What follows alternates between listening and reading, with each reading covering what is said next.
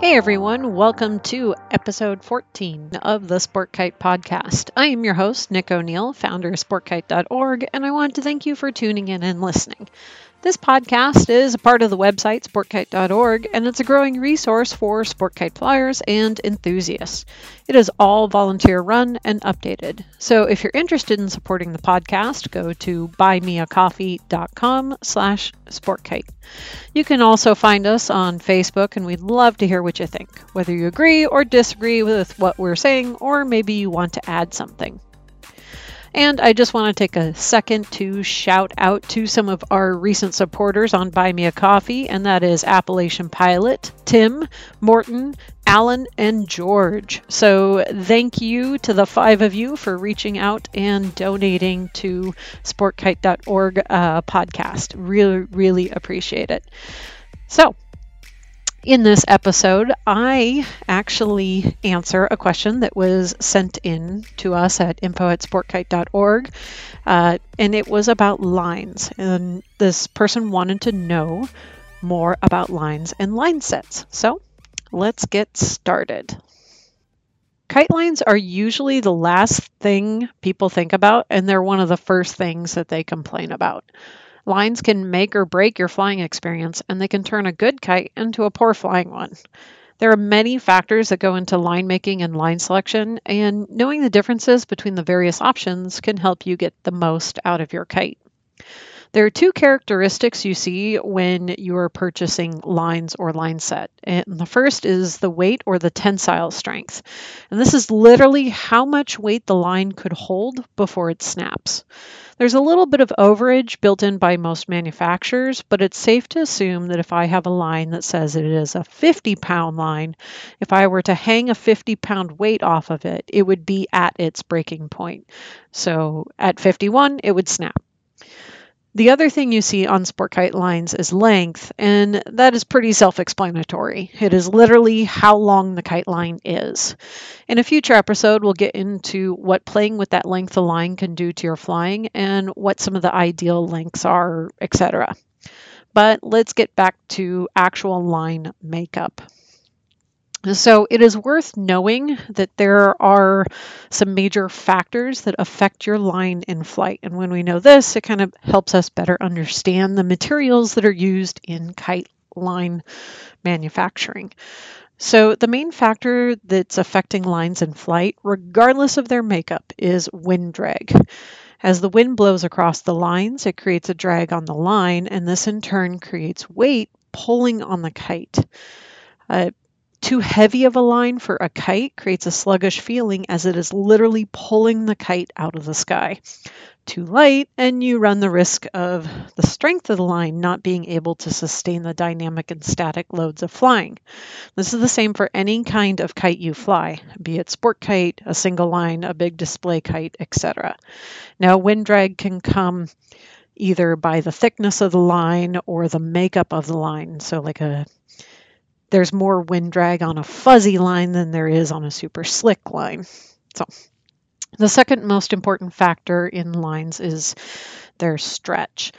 And it's worth noting that most higher-end purpose-built sport kite line sets come pre-stretched, meaning that this should not be too much of an issue. Stretch does have its benefits and difficulties. And stretch is only noticeable when the lines are taut, not when they're slack. And there are 2 kinds of stretch. There is elastic stretch and creep stretch.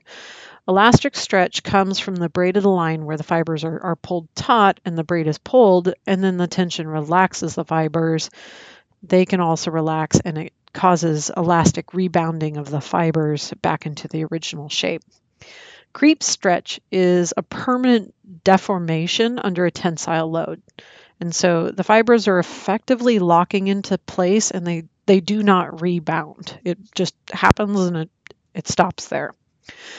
Most higher end sport kite flyers would prefer to fly on pre-stretched lines and eliminate that extra bit of squishiness that you might feel. It's really annoying when you're flying and trying to do something and you keep noticing that your hands are perfectly equal and the kite keeps spinning off one way or the other without input into that side. And that's a good sign that you have uneven stretch in the lines. And the easiest way to see this, if your lines have stretched unevenly, is to stake out one end and then you walk them all the way out till they're taut. If one is longer than the other, then voila, you have your culprit. And there are ways you can fix and equalize this, and perhaps we'll have to leave that one also to another episode. It involves untying the sleeving, adjusting, and retying the lines to equilibrium. And so it is worth noting that stretch really is one of those things that sport kite flyers don't tend to see as a benefit. So you'd want to pick a lower stretch line for your flying if it's sport kite flying.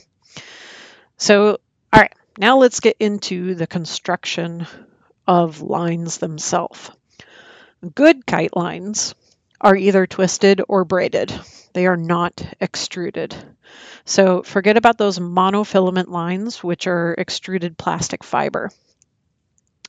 A few folks have asked in the various kite groups about replacing their flying line with fishing line, and I generally recommend against this with a few exceptions. Most fishing line is that monofilament extruded plastic, and it has a high stretch ratio. And some of these lines will stretch an additional 50% over the length of the line.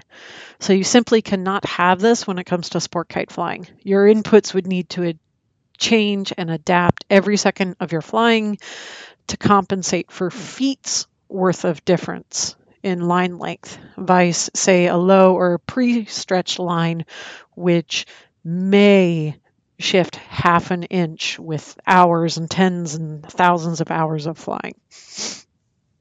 So, I recommend against switching out your sport kite lines for that monofilament line. You can fly some single line kites on that, and some indoor kites you could probably fly on that monofilament line because you're not applying a lot of pressure, so you might not be having a lot of stretch happening. However, you kind of want to avoid that, and you kind of want to stick with braided or twisted lines. So now to get into the actual materials of some of these lines, you have cotton and linen lines, which is kind of the traditional kite line. That's what's been used for eons. And those are primarily used for fighter kites. They have a very relatively low stretch, and they can have a high wind drag, and they can kind of also have a high weight ratio. So not necessarily a strength to weight ratio, just a high weight for the line itself. And some fighter kite flyers like that because the weight of the line that comes with cotton and linen lines, or even Manja, which is ground up glass coated cotton line specifically for kite flying, is a benefit. That added weight allows the flyer to fly their kite at a low angle of attack and then use the length of the kite to maneuver the kite higher in light winds. And so they actually appreciate having the weight of the line pull the kite down into a more advantageous position for kite fighting. So again, not good for sport kites, but good for kite fighting is cotton and linen lines. So next up we have nylon line, which this was actually the first widely used synthetic fiber. And it does have advantages over cotton, being it's thinner, it's cheaper, it doesn't get mildew, but it has a huge drawback, and that's that nylon stretches roughly 20% over the length of the line, and that makes it completely useless for sport kite flying. The stretch percentage does drop down to about 14% for most polyesters. Higher grade polyesters, it's a lower stretch. but 14% for most of the low to mid-grade polyester.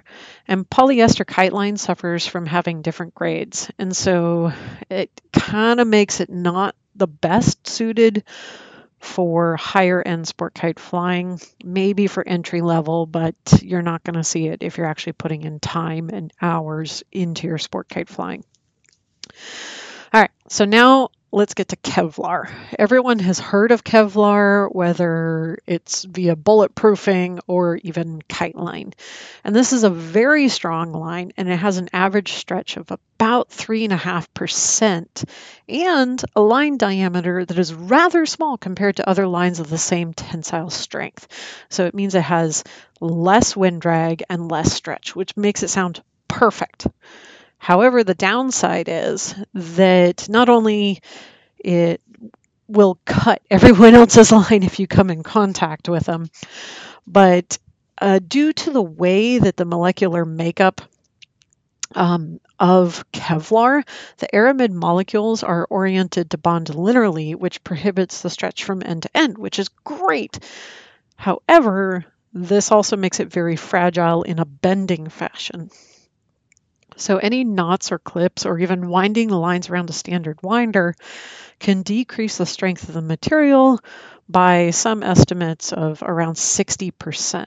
So this means your 100-pound flying line that you're on, because of a knot that you may have used at the end to tie the line to the handle or even to tie the line to the kite, you have effectively dropped that 100-pound line down to a tensile strength of 40 pounds. And one of the ways that you can avoid this massive decrease, or at least minimize it a bit, is to do what's called sleeving. And sleeving is where you would run that thinner flying line through the hollow core of another thicker line and use the thicker line as the end point to tie your knots, thus making any bends or knots bigger and potentially less fragile. So typically you don't see Kevlar line in sport kite flying, not only for the cost, but also because it's not a very friendly line, and anything you hit with it, Kevlar is going to cut right through it. So last but not least, we come to essentially what is the standard for sport kites, and that is UHMWP, or ultra high molecular weight polyethylene. It's also known as high modulus polyethylene. Dyneema and Spectra are the common brands of this lightweight, high strength, oriented strand gel that's spun through a spinneret. You may have heard of a handful of other kite-specific brands, such as Shanti Lines or even the Matrix line through Level 1 Kites USA. But the name that most people recognize are Dyneema and Spectra. And in a way, Spectra has become more than just a brand name. It's actually become a type. And so when people talk about flying on Spectra lines, they may actually be flying with another brand, but Spectra is like Kleenex or Xerox. The name itself has actually become a representation of a type of product, and so everyone associates that name. Anyways, so UHMWP lines also have a stretch rate of about 3.5%. And overall, they're the best choice for sport kite flying. They do have a few downsides, however, but ultimately, these are not major detractors when compared to other lines. They do have a somewhat comparatively low melting point, but this is only an issue if you are repeatedly wrapping your lines and doing so with lines of another material with a higher melting point. So if you're flying in teams and not all of you are on the same line set, and say other people are on a higher melting point line set, and you're on Spectra, your lines are going to be the first to snap. Again, that's such a infrequent case that it's not really a big downside. There is also creep in Spectra lines, and that's that permanent deformation stretch. but typically it's a very small amount, and it's only really an issue if you're replacing one line from a set at a time. Typically, most people fly equally enough that the creep that might happen will happen equally across both lines. If it's not perfectly equal, it's very easy to adjust for this. And where this really tends to be the most notable is for quad line flyers. There may be more creep in the top lines versus the bottom lines if they tend to fly heavily in a drive position versus a braked or balanced position. And so be it that you're a dual line or a quad line flyer, if you're noticing a lot of creep or unevenness going on, you can adjust your line sets so that they're even. But if you're going to replace a line, replace the whole set. Don't just take out one and replace just the one. So now, what lines come with your kite? Well, most entry-level sport kites come with a mid-grade or even an upper-grade polyester line, depending on the manufacturer. So Prism comes with a higher-grade polyester for most of their kites that you purchase, and so the potential stretch rate on that is lower than that standard 14%, but it's not the 3.5% of UHMWP. This is not inherently bad, given how most entry-level sport kites are flown. So it is worth noting that those that are looking to take a step up in their flying usually will also upgrade to UHMWP line, and over time begin to tailor what line set they like the best. One thing I haven't really touched on this whole thing is coatings or interweaving of other materials. This does happen, and coatings especially can affect things like how slippery the line is, if it gets gummed up or other stuff like that. And I'd love to be able to give a comprehensive discussion on it, but ultimately, after talking with so many folks about it, really comes down to how it feels for you, and maybe we can touch base on that a little bit in one of the group chats so each person can give their input. Anyways, one of the reasons that you may not see a UHMWP line set with entry-level kites is the cost. Whereas a polyester pre-made line set purchased independently may cost you about $5 to $10, UHMWP/Spectra set will set you back about $35 and up. And that's just for dual line. Quad line is more. Of course, this can be cheaper if you buy your own materials and cut your own line sets, tie your own sleeving, and have your own handles, but this just kind of generally gives you an idea. Polyester is great for someone that is flying maybe 5 times a year when they go to the beach with their kids and the kite comes out of the closet. That UHMWP/Spectra Dyneema is better suited to hold up to the wear and tear of someone that is wanting to perhaps fly a little bit more seriously, be a weekend warrior, or is even looking to go up to competing and becoming a professional kite flyer. So, yeah, that was a lot of information in a very short amount of time about the different kinds of line that are out there. And yeah, so with that, I wanted to say thank you very much for tuning into this episode of the Sport Kite Podcast. We hope to be bringing you something new every week, and we're gathering your questions together like we did for this one, and bringing them to the crew or to myself to discuss on future episodes. So if you have something you would like to ask, or you are wondering, and you just kind of want to hear the guys discuss it, send us an email at info@sportkite.org, and we'd love to hear from you. Oh, yes, I know I say this with every episode, and I say it at the start and at the end, but it is really important. If you like what you've heard here and you'd like to see it continue, consider becoming a supporter. Go to buymeacoffee.com/sportkite. Also, don't forget to hit that subscribe button, and I'd love it if you share this podcast with your fellow sport kite flyers or an up-and-coming sport kite flyer, or even if you know an older sport kite flyer that's kind of been off the field for a little bit, send this to them and hopefully they will love it. All right, so thank you for listening, and until next time. Bye.